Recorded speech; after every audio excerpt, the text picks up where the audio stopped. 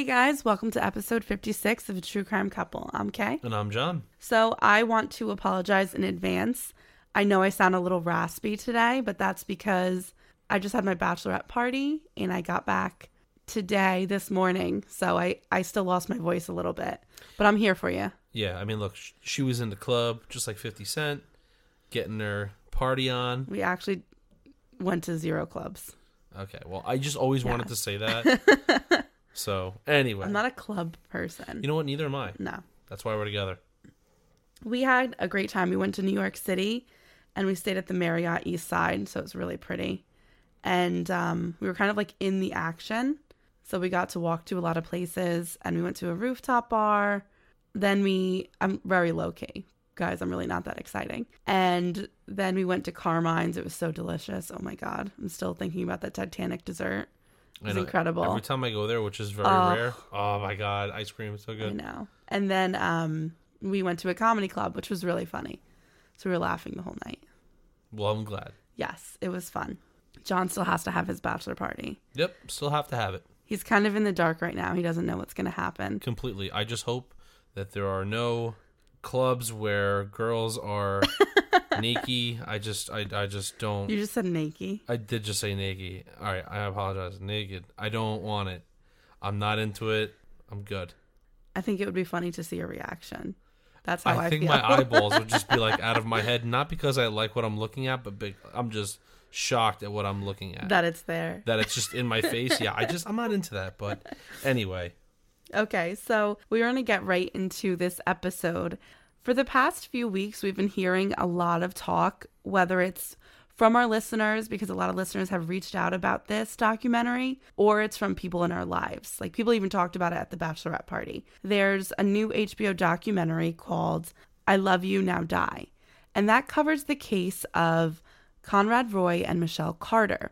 Now, we were familiar with this case because, well, first of all, when it was taking place and it was all over the news, there was also a Dateline about it. So there's a lot of information out about this case.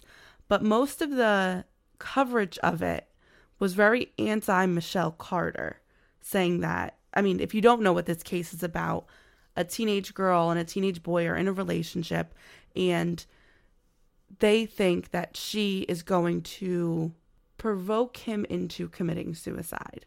And he ends up committing suicide, and then she is blamed for it when they go back and look at the text messages. Now, the text messages she sends are extremely damning, and she was found guilty of involuntary manslaughter in the suicide of Roy and was sentenced to 15 months in prison. Now, of course, she has her appeals, but in February of 2019, her appeals failed.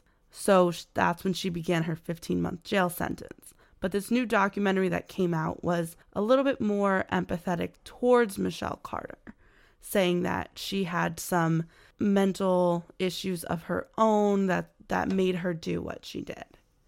So it's very split right now in how people feel about whether or not she should be punished the way that she is being punished. Now, we don't want to get into that case yet, even though it is so interesting, only because there are so many developments still taking place. And I know Michelle Carter's looking into writing a book, so we'd really want to wait to cover that one, but it is one we want to cover. But I thought that the Carter-Roy case brought up 2 really good questions. And these questions are, does another human being have ownership of another's actions? And also, has social media negatively affected our society? I wanted to find a case that made us think about those 2 questions, so we could kind of, in a way, talk about the Carter-Roy case while talking about another one, because it's all too common that we hear cases of social media influencing people to do things. And it can happen on a small scale, like you feeling the pressure of posting on social media, or you feeling the pressure and committing suicide, because unfortunately that happens a lot in our society. Yeah, it does. And also, it's so funny because when you start to do some research and you start to see that there's been other cases that are a lot smaller that kind of led up to what we're dealing with now, and because there's just so many of them, and right. I guess it makes you say, well, yeah, I guess this is an issue. And I don't think we've been able to figure out how we handle it yet. Right, like how to tackle it. Right, exactly. So I think this is like perfect timing to talk about the smaller ones that led up to one of the biggest things that we're seeing now on HBO and ID and all these other places that are doing it now. So Right. I think that these earlier cases set precedents. And the fact that legally you can't hold someone responsible for doing something like this is going to make later cases also not be able to hold people responsible. So we're covering a case today from 2006. That's when the crime takes place. Now the court trial is going to take place in 2008. But we are dealing with MySpace today, guys. a blast from the past. Yes, it's very nostalgic to some people, including myself. I remember creating my first MySpace when I was in 7th grade. It was a very big deal. I actually kept it a secret from my parents. They didn't know I had a MySpace. And then they found out. And then they just like made me take like the weird things that I set off because I was like super weirdo. And that was it. Those. You were really one of those? I was one of those like weird girls that like, yeah, like an emo, like, or like, oh, like in the Weird About Me, like it didn't make sense. It was just song lyrics. Oh my God. Yeah. I didn't do that. I was always pretty much low key. I pretty much just had one because everybody I knew had one. I think that's the way guys were though. Yeah. Girls all tried to be MySpace famous. The only thing I did like to do was put music in my profile, I guess, or my MySpace. Yes, everyone did do that. I did like to do that, and I like to change that very frequently. So I was always like putting out really cool music on there. But other than that, I was pretty low key. I tried to always pick a song that like nobody heard of before, so I was cooler than everybody. Because it was underground? Yes. Oh my God. It's okay. Do you still want to get married? Yes, I still do. Okay. With you and all your underground music. So this is the height of MySpace, 2006, the time we're talking about. And now I believe it's more of a music thing than a networking thing. But it really was the first in the social media revolution that we're talking about. And it created a type of social pressure. So there were things that MySpace had that made you feel that social pressure that Facebook and Instagram do with the likes. But with MySpace, it was more of how many comments could you get on your pictures and also your top 8. So on your main page, you were allowed to pick your top 8 friends that you had. And that meant that you were best friends with them. But getting on someone's page in their top 8 put a lot of pressure on you. And if you fell out, it meant you were fighting. So it was kind of on display in ways that friendships never were before. Yeah, it's weird too because like I know for me, I don't even remember what my top 8 was. Whereas I'm sure you do. I remember 100% my top 8. I don't. I can honestly say I don't know. I don't remember what my top 8 is or was. I'm sorry. Well, it's different because boys and girls are a little different sometimes. It's true. Now with MySpace, we want to say before we begin this case, because it is a little bit different than Facebook and Instagram of today, where this whole term of MySpace famous came out, meaning that like you had a lot more friends than you did in real life, and you became MySpace famous or cool on MySpace if most of your friends were people that you didn't know in real life. And in retrospect, this is super creepy because most people who had MySpaces were in middle school and high school, and you're being friends with people from outside your community. We really didn't know how bad the predators were on the internet back then. So I think in retrospect, we're like, holy crap, that was dangerous. But now we're more aware of what these internet predators are capable of. So it was kind of like an early internet thing, was being friends with a lot of people you didn't know in real life. Yeah, it's also like nowadays there's so many different divisions within the police departments and all just privatized groups where they look for predators and they kind of catch them, kind of like the whole Chris Hansen Catch a Predator type of thing, right? Where it's like they lure them in with this other agency that's either affiliated with the police or is the police, and they work together to catch people. So like now they really do that, where back then I don't think they really were doing that because this wasn't really a thing. Like it wasn't really a big thing to worry about. Right, now people know about it, so it's a little bit more managed, I would say. Also, MySpace, very different than Facebook. you have to, on Facebook, make a first and last name. So your identity does have to be created and put out there, even if it could be fake. But MySpace, you didn't even need to have a real first and last name. You mostly made up what your profile name was on MySpace, and it was always something weird. And then you could easily lie about your age. Now, this pressure of MySpace, because it was the first social media, parents didn't truly understand what it was or how far it reached. It caused many problems amongst adolescents from across the country and even the world. And one of the girls who felt this pressure was Megan Meier. Megan, at just 13, felt the pressure of the whole world closing in on her. She had been diagnosed with depression and ADD, and her parents worked hard to make her feel secure with herself as she was growing into being a young adult. However, they didn't know that what would prove to be the undoing of their own daughter was already in their home. Police say the suspect, 31-year-old Jeffrey Dahmer, has confessed to the killings of 11 people whose remains were found in his apartment. We are all evil in some form or another, are we not? Lock your doors, lock your windows. If you have the ability to provide additional security devices, then by all means do so. The Meyers had known each other since they were in second grade. They went to prom together and finally married in 1990 when Tina was 19 and Ron was 20.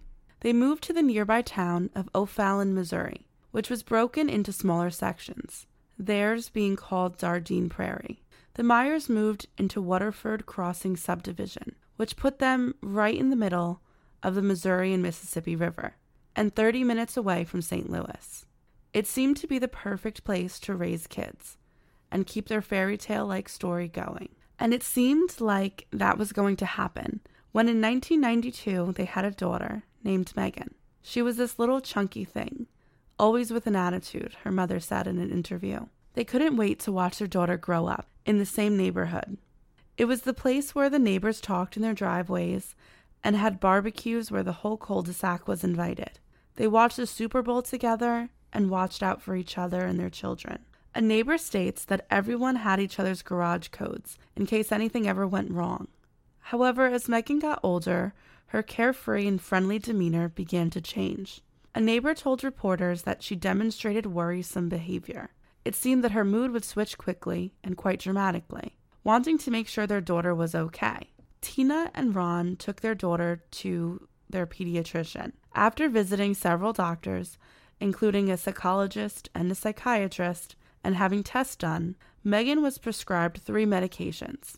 1, an antidepressant, 1 medication for ADD, and another a mood stabilizer. This is pretty serious medication for a 13-year-old to be on, I would say. And I would have to agree with you. I'm sure there's lots of people out there that's maybe on one of these, or maybe. Well, the mood stabilizer is just because she is taking the antidepressants. I guess so, yeah, because you gotta counterbalance what's going on. Yeah, that's extreme, because you don't know how that's gonna be long term. If there's any long term effects, right, because she's so young. I will say, as a teacher, the ADD medication is something that I do see a lot, especially at younger and younger ages now. But the antidepressant is what kind of, I think, is this more serious of the 3, only because at 13, it's pretty young to be on an antidepressant, only because of the side effects that it can cause, as well as the weaning off of it. So coming off of an antidepressant is always pretty hard. So it's interesting that a 13-year-old was put on this medication so quickly. So that was only it was a red flag for me. Yeah. I just also, it's crazy too how quickly doctors will just prescribe antidepressants. They kind of just throw it around like candy. It's kind of weird.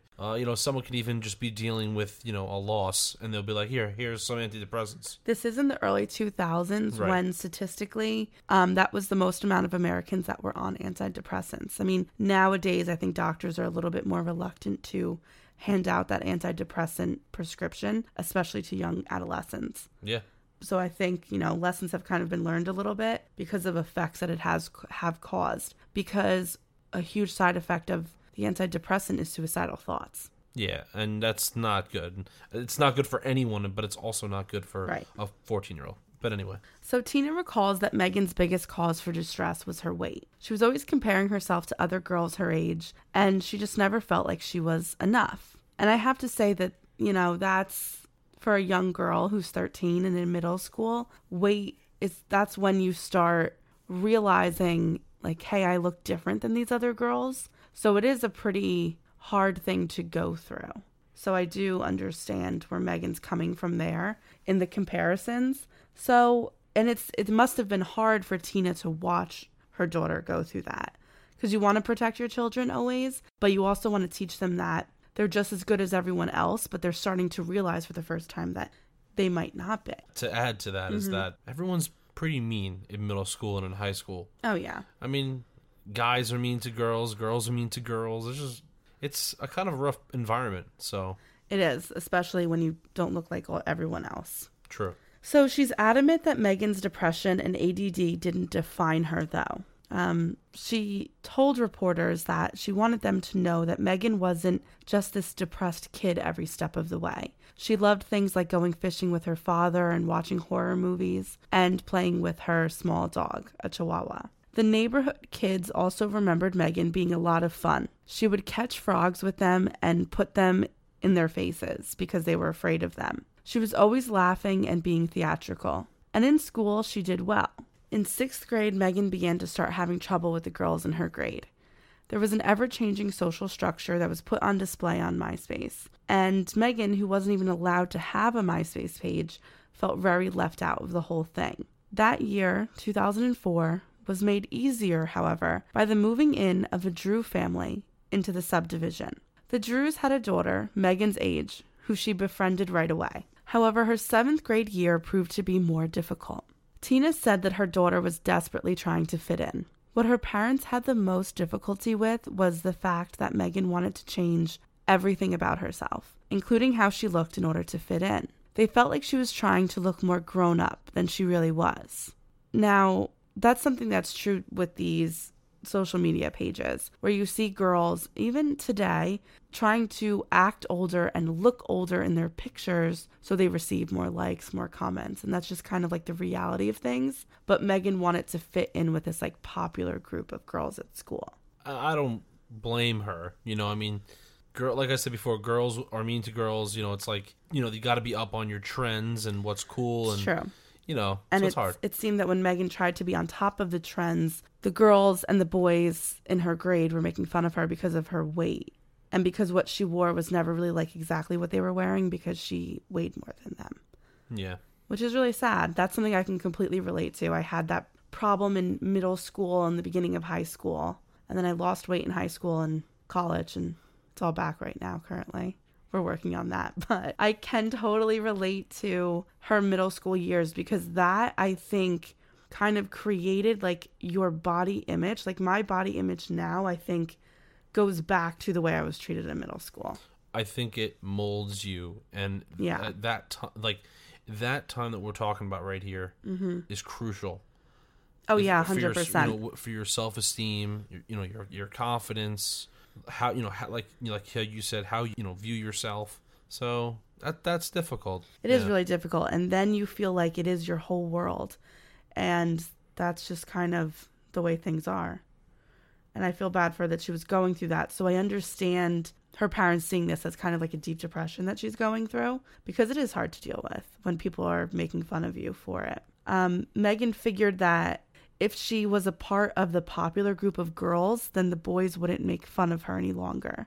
But it didn't seem like that was working, because eventually the girls are going to turn on Megan and begin picking on her as well, because she was trying so desperately to fit in with them. So it just seems like a mean group of middle school kids, which they are. They're cruel. And I mean, it doesn't 100% define them either, because it's a young age and sometimes we do stupid things, but sometimes you don't realize how like long lasting the things you say and do are when you're a kid, right? You're 12 years old, 13. You don't think that's going to affect someone. That's true. Hey, look, there's people who are in their 20s and older that still don't. So, hey. That's very true. You know what I mean? I once in middle school, let's get really real here. I never really told anybody this. In middle school, there was a boy who I liked so much. I won't say his name, but he called me and asked me out like to go like be his girlfriend, and I was so excited. And then I found out that it was a joke.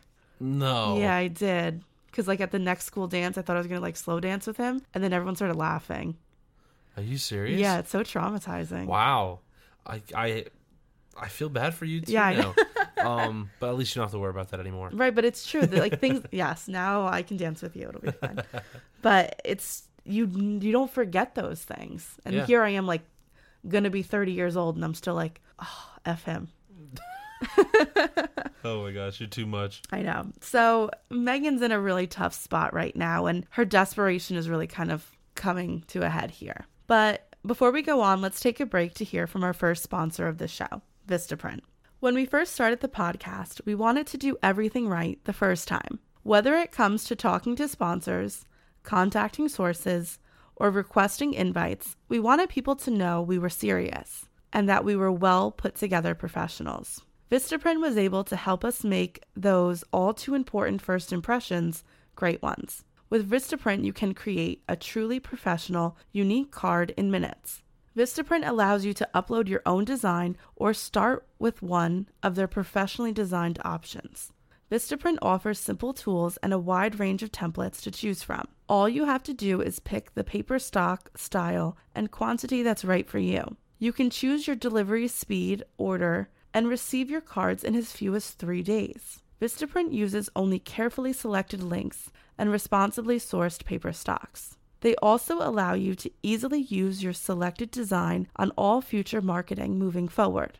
Your satisfaction is 100% guaranteed, or they'll make it right either by reprinting your order or offering a refund. Vistaprint wants you to be able to own the now in any situation, which is why our listeners will get 500 high-quality custom business cards starting at just $9.99. Just go visit Vistaprint.com/TCC.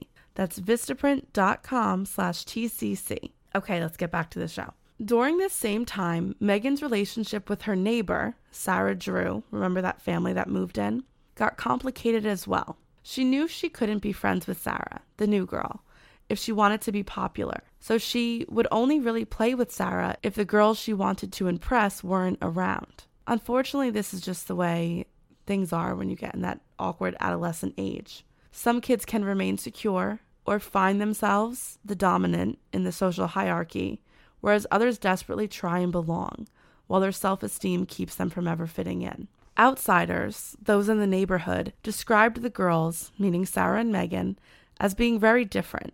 They would say that Sarah Drew, was prim and proper and obedient, while Megan was wilder and had a domineering personality. And I think that, as most of us kind of know, when someone is being mistreated, they take it out on others. So I think what was happening here was that Megan was very domineering to Sarah because of how she was bullied at school. Do you know what I mean? Yeah, I know what you mean. And you know what? That happens to a lot of people. So, and it seems like they were I don't want to say using each other, but I feel like it seemed a little bit like that. Yeah, absolutely. Yeah, it did. Yeah, and then she was the dominant friend, but I'm sure Megan liked being the dominant friend in that relationship because she didn't get to feel that outside of that friendship. I call it, you know what I call it? Just so everybody knows.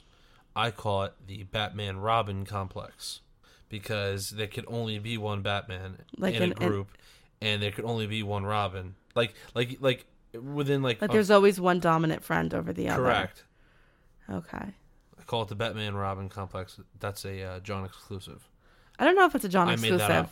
You sure you made that up, or did you hear that? I'm taking credit probably, but I mean, I don't know. I'm sure John heard it somewhere. I don't even know, but whatever. It doesn't matter. Just know that there can only be one Batman, and there can only be one Robin. Thank you. That's what we'll walk away with. Yes. So the girls had gotten into trouble separately regarding a secret that they were both keeping. The girls had made a fake MySpace account together. They used Megan's name, but they both had the password to it, and they posted on the page. Megan's aunt had found the page with the flashing Playboy symbol and told Tina and Ron about it. Megan admitted to creating it with Sarah, and her parents made her delete it in front of them. But the Myers never told the Drews about this incident. Sarah was also found out when Lori Drew, which is her mother, was going through a phone bill, and they found several long-distance calls to New York. When Lori asked her daughter about the calls, she said Megan was using their cell phone to call a boy that she had met online through MySpace. So she met a boy in New York on MySpace. Sounds a little bit like Nancy Drew. Get it? Really? Okay. Well, listen, the opportunity presented itself. It did. But and hey, you took it. And you I did. really did I take it. ran with that. But you know what? She's doing a little bit of investigation here, so... Well, I know. mean, I'm sure she looked at her... Now, it's 2006, so long distance does exist. So she probably looked at her bill, and it was like $600, and she's like, what? Also, don't forget minutes. Minutes was the thing. Oh, yes, I forgot about minutes being a thing. Yeah. Well, the Drews never told the Meyers about this incident either. The way that Megan's mother would explain Megan and Sarah's relationship was that it went through many ups and downs. They would do all day Friday and all day Saturday, but then by the time Sunday came around, Megan would need her space. Sometimes this left Sarah feeling rejected, according to Tina, and that would greatly upset Sarah's parents. So it seemed like Megan just would sometimes get tired of hanging out with her, and then Sarah's parents were taking it personal. So the Drews' place in Waterford Crystal subdivision was an interesting one. They had moved into the very tight-knit community, and the others on the block described them as being pushy and annoying. They felt that Lori and Kurt Drew invited themselves to events and kept their neighbors talking for unusual amounts of time, something we can relate to and also find equally annoying. Whether this was true or not, we don't know. But what was true was that the Drews were getting very upset about the treatment of their daughter, and the proximity of the two families made things very uncomfortable. The Drews voiced their feelings to the Meyers. And in turn, Tina spoke with her daughter Megan and asked her to stop blowing off Sarah. She basically said that she can't just call her when she's bored and blow her off when someone else wants to hang out. And I think that was the right approach to it. Tina saying you kind of can't string this girl along. You either be friends with her or you don't be friends with her. Yeah, I mean, I don't know like what the protocol is. Well, middle school is a little different because that's when, like, when you're a young kid and when you're in elementary school, you're friends with the people that live close to you. Oh, totally. Listen, I could relate to that. I mean, I grew up in a big city where you were friends with the kids that were on your block. Exactly. So I get that for sure. But now when you get older into middle school and you start developing your personalities and you become more of an individual, you find friends based on your likes. So this is the kind of time when a shift kind of starts to occur. So it makes sense that it would happen here. For a little while longer, their friendship lasted. Megan even went on a few family vacations with the Drew family. But despite the parents' attempts at intervention, the relationship between the two girls fizzled, and it actually ended quite bitterly, with some name-calling. But Megan's relationship with the girl next door was not of her parents' highest concern. Their daughter getting bullied was, and she was being bullied quite aggressively. She was made fun of for her appearance and the clothing she wore. The only thing they could do was take Megan out of public school, and for 8th grade, they enrolled her at a nearby Catholic school called Immaculate Conception. There, the classes were smaller, so they felt like Megan could get the attention that she needed from her teachers. This way, also the teachers would be able to keep a better eye on what was going on within the student body, so there would be less bullying. With Catholic school also came uniforms, and that would alleviate the problem of Megan having to find something to wear every day and being worried about being made fun of. Tina said that the change she saw in Megan after her transfer to Catholic school was amazing. She wasn't paying as much attention to her hair or her makeup in the morning. As her time went on in her new school, Megan began to ask her mother for a MySpace page, as it would help her better communicate with her new friends. Because she now went to Catholic school, her friends didn't live in the same town. They came from kind of all over the place. That's kind of how Catholic schools work. Right. So to communicate better with them, because you can't use your cell phone minutes and you're limited to 50 texts a month. So she wanted a MySpace page to communicate with them. I used to get in so much trouble from that. For that, it was the texts for me that was really a big thing. It was never the minutes. How you doing now, though? You okay? Oh, we're good. We're good, Kay. We have unlimited. Yes. Everything. We're very lucky. So because of the earlier incidents with MySpace, the Meyers were apprehensive to let Megan get her own page. She asked if she could start the page for her 14th birthday. She promised that she would allow them to see everything on it, and she would get approval before she saved anything. Eventually, the Meyers did allow Megan to create a MySpace page with the following restrictions. Her parents were to have her password, and it had to be set to private. They had to approve all content, and they were to be in the room with her at all times while she was on the site. On September 13th, 2006, Megan created a profile under the name Megan Baby, baby with an I. Her site, everyone had a weird MySpace name. Everybody. What was yours? I can't say it because it would be right. It's my whole name. Just know that it was really clever. Okay. You know what, guys? She'll tell me, and then I'll tell you if it was good or cringy. Okay, you're going to delete this part? Yeah. John's just laughing. Okay. No, it's kind of good. It was actually pretty good. A little cringy, but it was still good, though. It was based off of like a Nickelodeon show, which makes it sound weird, but it was cool, I promise. Okay. All right, so Megan Baby's site said that she was 14 years old. She had to say she was 14 because MySpace didn't allow people under 14 to make a page. That she was from ghetto St. Louis, Missouri. Her linked name was Pretty and Bling 16. So like, you know how that was the URL. That was the same as her AOL screen name. So it was the same thing. She wrote that she was an 8th grader at ICD school and that she was going to St. Dominic High School next year. And she said, I love to hip hop dance and I love to shop. Yeah, there's really hot guys in my school. They are fine. Exclamation, exclamation. It makes me so glad to not be 13 anymore. She also stated that she loved volleyball and her dog. She included an acrostic poem on her page. And that's it's like a name poem. Like all the letters of your name spell something out. She said, Megan. M is for modern. E is for enthusiastic. G is for goofy, A is for alluring, and N is for neglected. Wow. It's kind of sad. Snap, crackle, pop. She really, Yeah. She landed that on us at the end. Wow. Whew. Now, unlike Facebook, MySpace doesn't require users to identify themselves with a first and last name. Now, technically at 13, Megan was too young to join MySpace, but it was very easy to get around age restrictions, and it happened so often. Days after the creation of her MySpace page, Megan received a friend request from Josh Evans. Josh was 16 with blue eyes and brown wavy hair. His profile stated that he was 6'3" and had a great chest. I'm sorry, I couldn't say that. Oh, Jesus. Preferred Coke to Pepsi, didn't eat sushi. He owned 1 trillion CDs, and he liked pizza with green peppers, pepperoni, and sausage.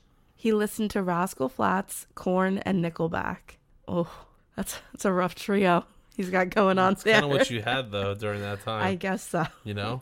Yeah. That was a rough time for music. I didn't realize. For those genres, Yeah. I guess, yeah. His turn-ons included tongue piercings and being nibbled on the ear. He included a short story that clued people into his life situation.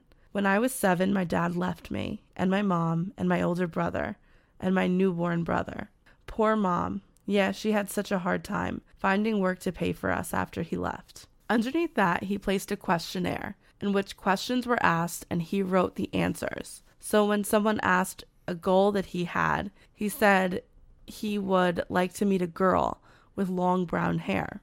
The next question asked what your dream girl weighed, and he answered that it didn't really matter to him. Now this seemed like Megan's dream boy, and he had added her. So she begged her mother if she could accept his request.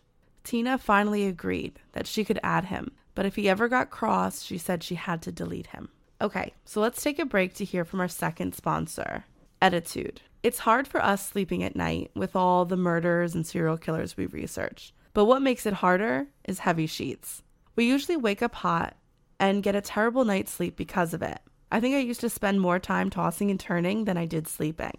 But recently we found Ettitude, and we love it. They are the best sheets I've ever slept on. And if you want to get the best sleep of your life, you've got to try Ettitude sheets. So you're probably thinking that these are just like every other set of sheets, but I promise you that they're not. First and foremost, the comfort is unbelievable. We look forward to climbing into bed every night. We actually threw out all of our other sheets and restocked them all with Ettitude. The organic bamboo lyocell is extremely breathable, and it regulates your temperature to improve your quality of sleep. They are also antimicrobial. Some customers have claimed that they even see an improvement in their skin appearance since switching to Ettitude sheets.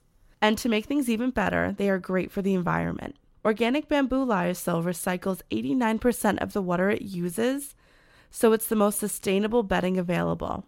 Cotton uses a ton of pesticides and wastewater is harmful on the environment. So why not Ettitude? These amazing sheets have a 30-day risk-free trial. If you're not fully satisfied, you can return your sheets for a full refund. They even cover shipping on returns. Ettitude is bedding for the educated and conscious consumer. It's 100% organic bamboo made with non-toxic manufacturing process. It's hypoallergenic and antimicrobial. Ettitude sheets, they're soft as silk, breathable as linen, but at the price of cotton. You're going to love them. And right now, our listeners will get 20% off their sheet set and free shipping. Just text TCC to 474747. The only way to get 20% off of your set of Ettitude sheets and free shipping is to text TCC to the number 474747. Again, that's TCC to 474747. Messages and data rates may apply. All right, guys, let's get back to the show. Over the next 4 weeks, Megan, as well as her friends from Catholic school, were friends with and talking to Josh. However, most of his conversations and all of his flirting was with Megan. Everything was kept PG-13, but the two were definitely getting closer. They even planned their fake wedding. 4 weeks in, and it was safe to say that Megan had told Josh all of her deepest secrets and feelings. Megan kept wanting to talk to Josh on the phone, but he kept telling her that he didn't have a phone to talk on, and they wouldn't have privacy on his house phone. Once Tina saw that Josh had asked Megan whether or not she wanted to pet his pet snake. She told Megan that she didn't like that kind of talk, but Megan just told her that she was being gross and thinking the wrong way. Once when Tina logged on, Josh messaged her thinking it was Megan. Tina replied, "I think you're too old for my daughter," because there was a 3-year age difference. She said Josh logged off right away. Tina and Ron were concerned about this new boy their daughter was spending all this time talking to. They contacted their local police to see if they could find out any more information on him. I know, it's kind of an interesting move. Okay, I know I don't want to spark a controversy. I just want to say, I want to say first, too, that I don't know how I would handle it because I'm not a parent. But I know when you always hear that but too, you're always like, okay, but what, you know? But I just think that is a little extreme, I feel like. I guess they are very conscious of what their daughter's doing, and I think that that's fantastic because there's some parents that don't do that at all. But I think it might be a little too much. I think it's too extreme is what I mean. I agree with you. I think it's a little too extreme. What I think I would do as a parent, if I was in that situation, was I would request to talk to his parents, like his mother. Yeah. I think that would be the best first step. Better move than call the just cops. Going right to police, yeah. However, they were not able to locate any Josh Evans in the town, and that was as much as the police could legally do, as no crime has been committed or threats made. So after this, Megan told Josh, "Hey, my mom contacted the Popo to see if you were real or not."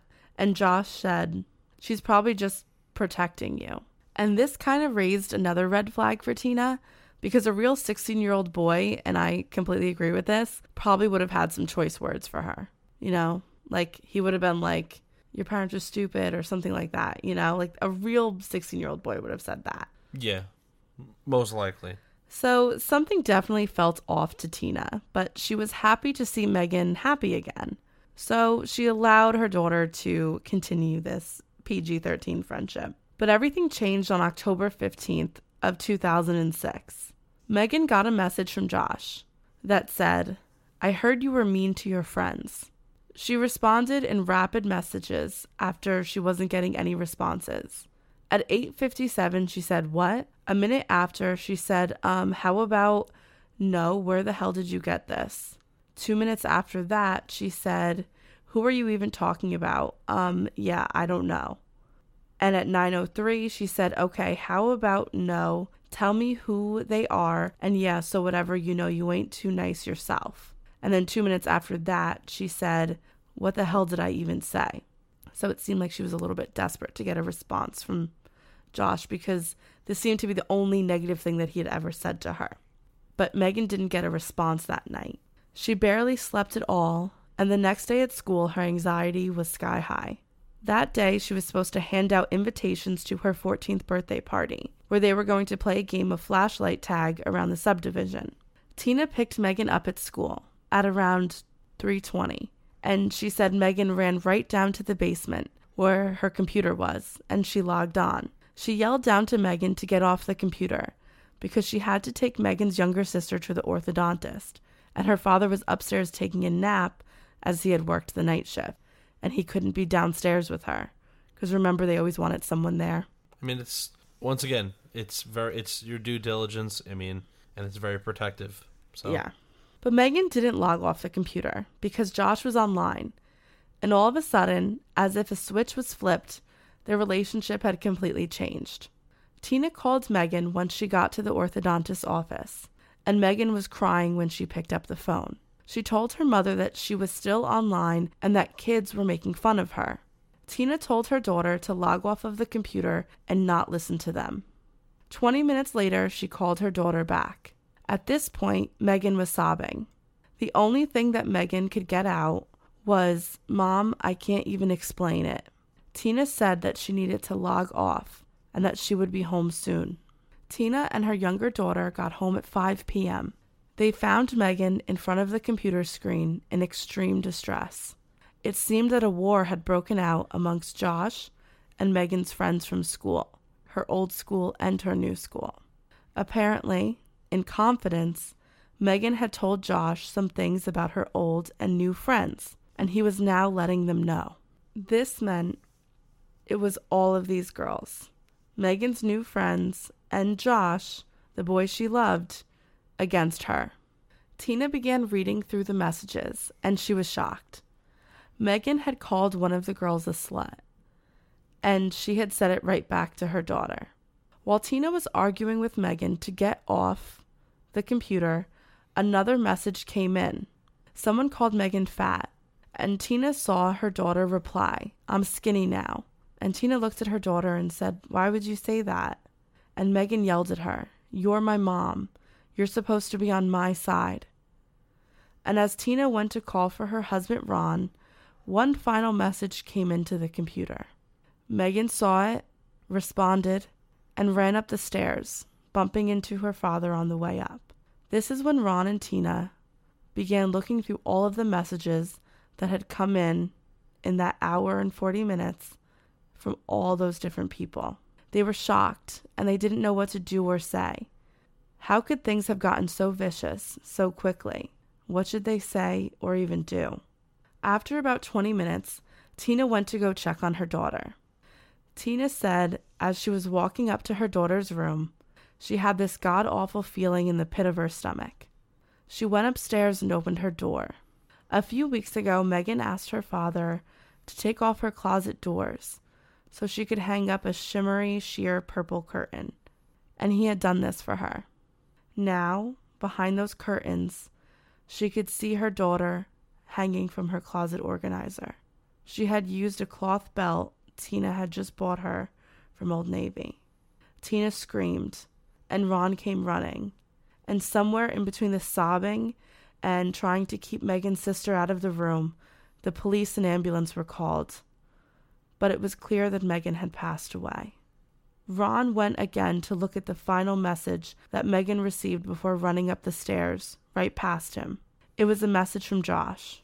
It said, "You're a shitty person, and the world would be a better place without you in it." His daughter responded, "You're the kind of boy a girl would kill herself over." Tina and Ron were devastated at the loss of their daughter. Their marriage was failing, and they were barely functioning. They didn't think that things could get worse, until they did.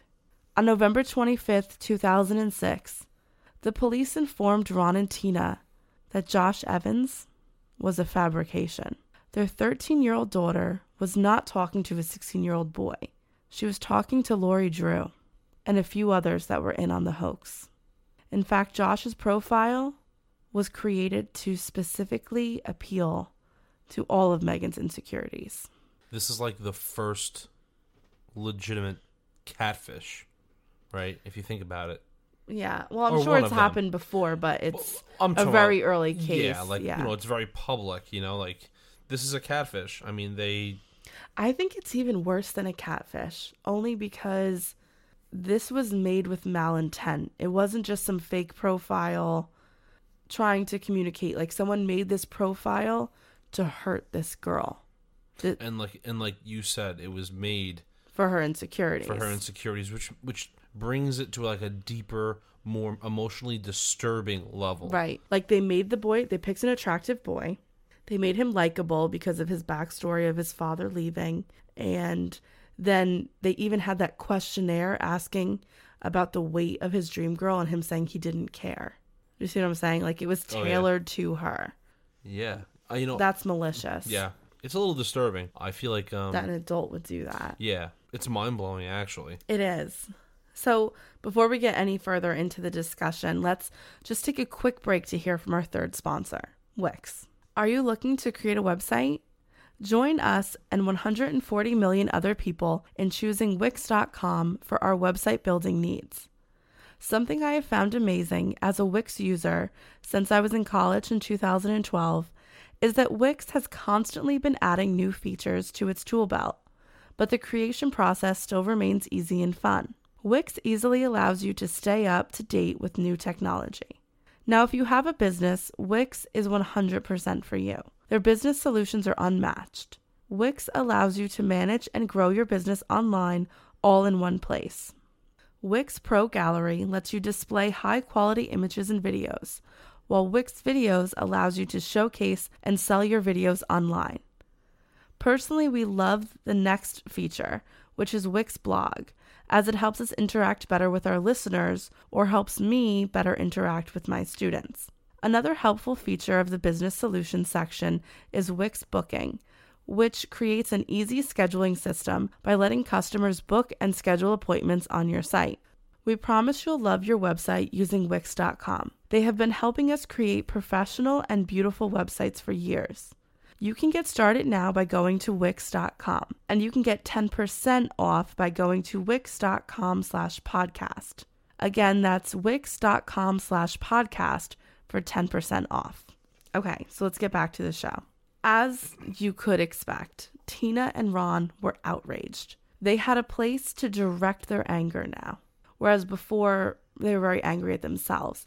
I mean, you have to imagine the last words that Tina heard her daughter say was, "You're my mom, you're supposed to be on my side."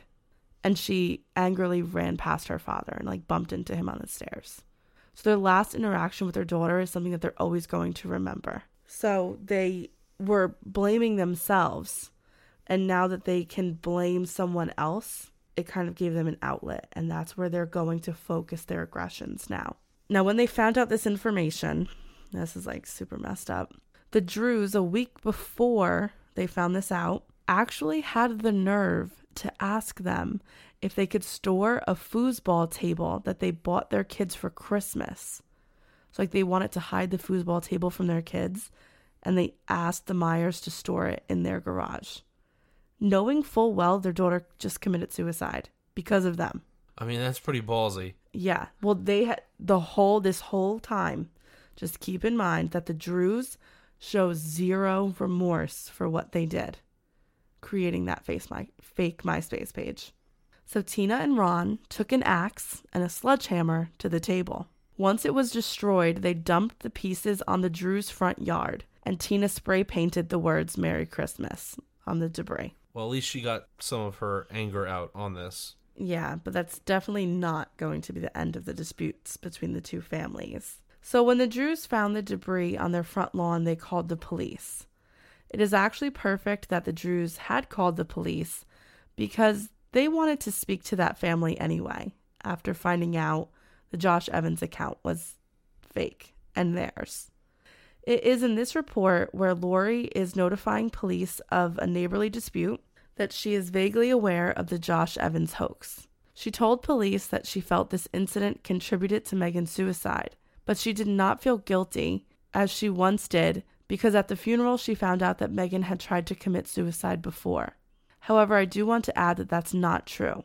There were no prior suicide attempts by the young girl. Now, after the lawn incident, Ron was charged with a misdemeanor, but he denied it. It was clear to investigators early on that there was something wrong with Josh Evans. So right after Megan's suicide, all traces of Josh Evans were deleted off of MySpace. However, the police were able to recover the account with the help of MySpace, and they found out that the IP address used in the sending of the messages through AOL and MySpace belonged to the Drews. Upon further questioning after the lawn incident, the Drews admitted that they had both sent messages to Megan Meier as Josh Evans, as did their daughter and two 18-year-old employees. Now, the two 18-year-old employees were neighbors. They were the daughter of Michelle Mulford. We don't know her name because she was under 18. And Ashley Grills, who was 18. Mulford admitted when she spoke with police that the Meyers had asked her to get involved with the plot because of what Megan had done to their daughter. The Drews said that Sarah had been called a lesbian, and she was excluded from all neighborhood activities and made fun of at school because of what Megan Meier had done. Mulford admitted that at the insistence of the Drews, she had been the one to send the first message that was the catalyst for the fight, the "I heard you were meeting to your friends" message.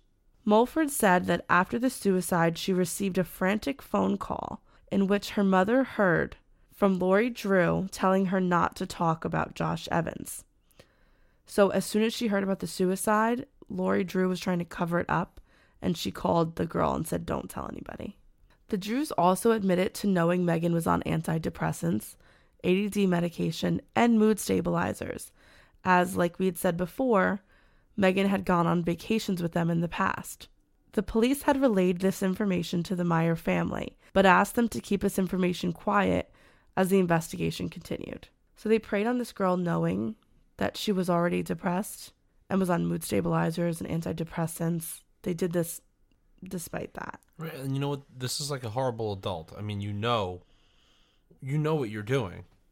And even if Megan did call her daughter a lesbian or whatever other insult, slut, this, whatever it may be, that doesn't justify your behavior into making this fake profile to feed on her insecurities and pretty much force her to commit suicide, push her over the edge. No matter what happens, adults have to stay the adults in the situation. Yeah, right, exactly. And that's not what happened here.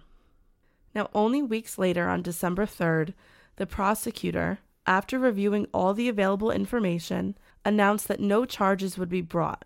The prosecutor believed that the Drews were guilty only of egregious judgment that set off a chain of horrible events and deep insensitivity in the aftermath, meaning that they really didn't care about what happened. Now, when he says insensitivity in the aftermath, he truly means it. The Drews made it abundantly clear that they were not remorseful for what they did. However, no criminal act had been committed. After all, there were no precedents to this case, as it was 2006. The prosecutor used the Duke Lacrosse case as a cautionary tale. Now, the Duke Lacrosse case actually happened that year. And if you're not familiar with that, it was a stripper had accused the Duke Lacrosse team of sexual attack that later was proven to be false. So he said, we can't succumb to the passions of an angered community, as happened in the Duke Lacrosse case. So that's why, just because everyone's really upset about this, we have to remember that no laws were broken, is what the prosecutor said from O'Fallon, Missouri.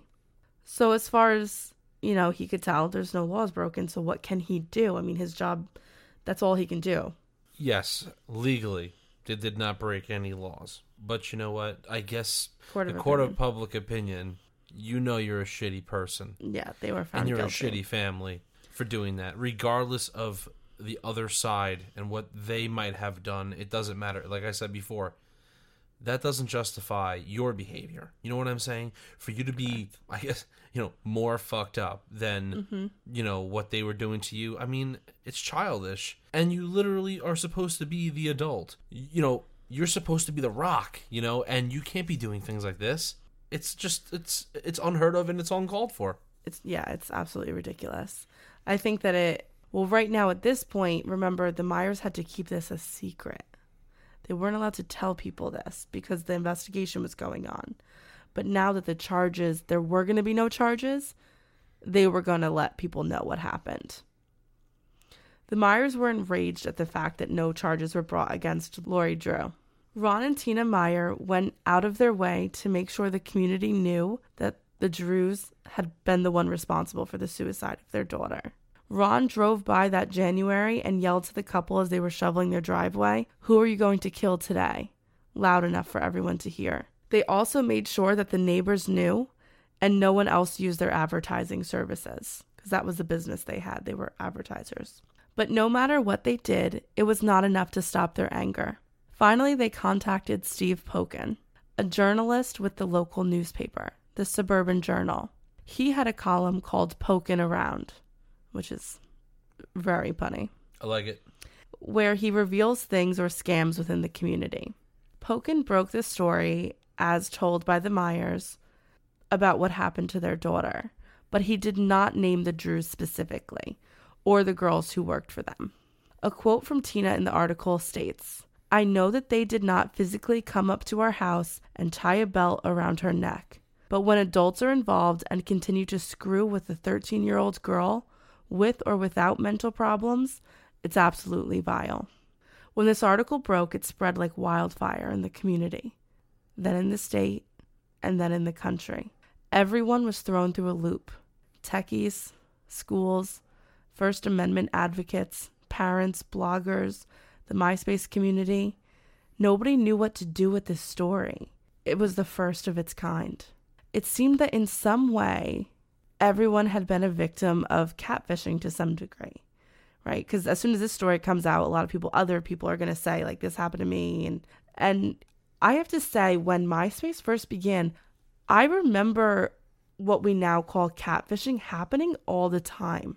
When I was in high school, I had a friend who thought she was dating somebody online, and we found out later that it was another one of our friends, another girl. And it was like kind of brushed under the rug pretty quickly, but it was very elaborate. It went on for years. Wow. So things like that did happen a lot when MySpace first became a thing, because people can now hide behind these different identities.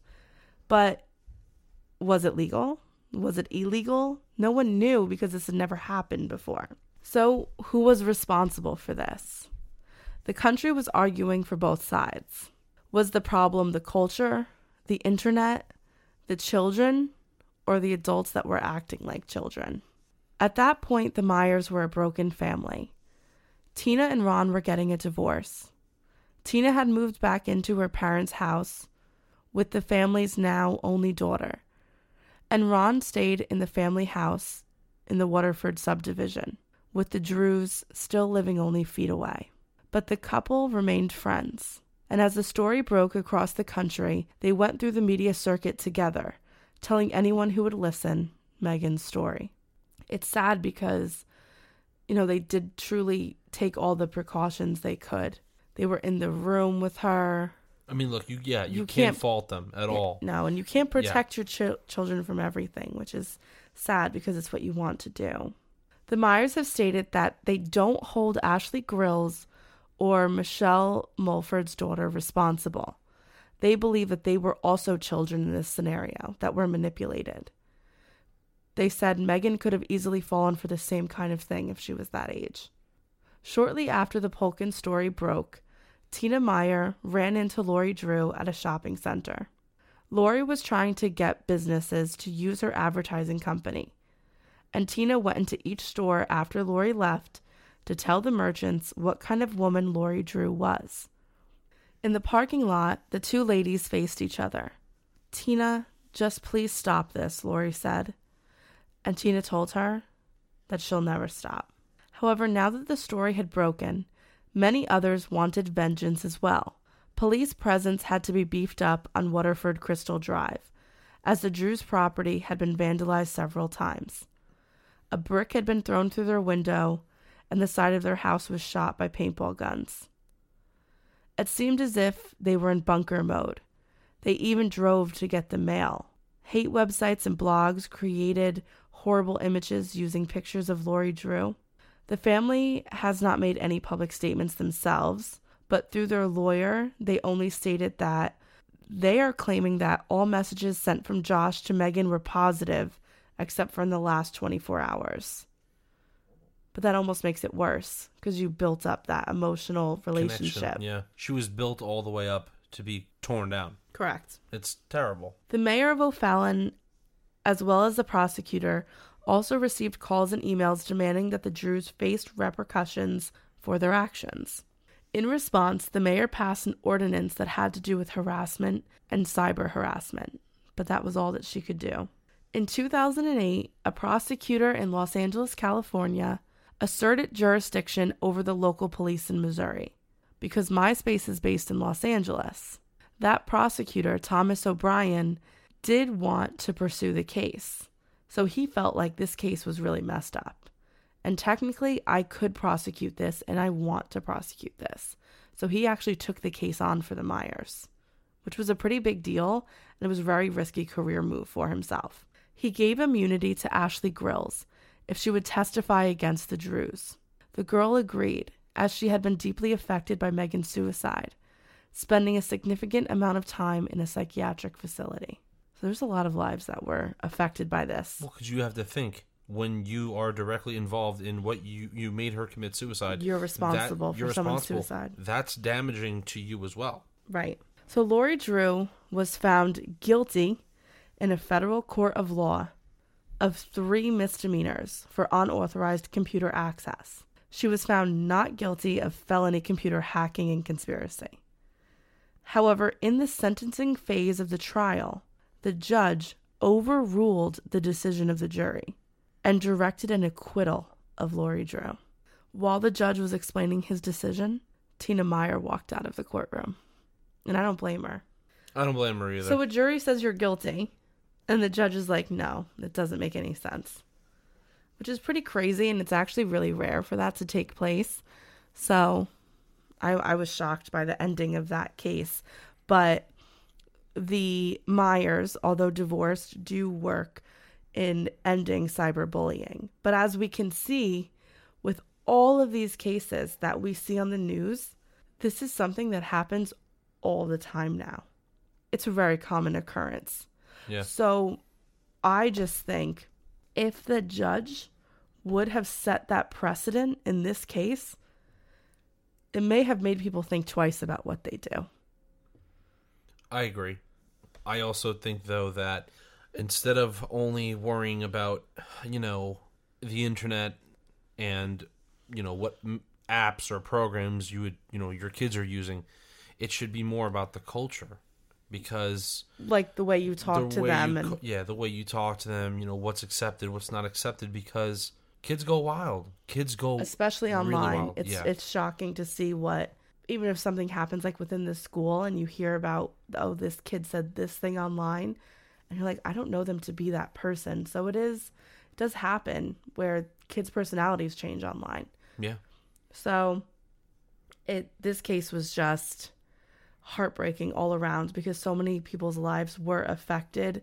But I do applaud the Myers for sticking together and trying to fight cyberbullying. Yeah, and this episode is like a great segue into the future of certain cases that are going to have to deal with similar material. Right, because now we have this technology, and can someone truly be held responsible for another person's actions?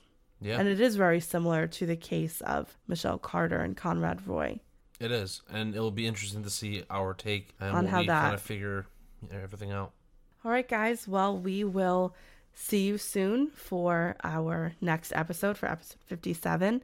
All right, guys. Thank you so much for joining us. And we just want to remind you that if you like the podcast, it's so helpful if you leave any reviews and you tell a friend about us, because that's the best way for us to get this podcast out there. All right, guys. Thank you. Bye, guys.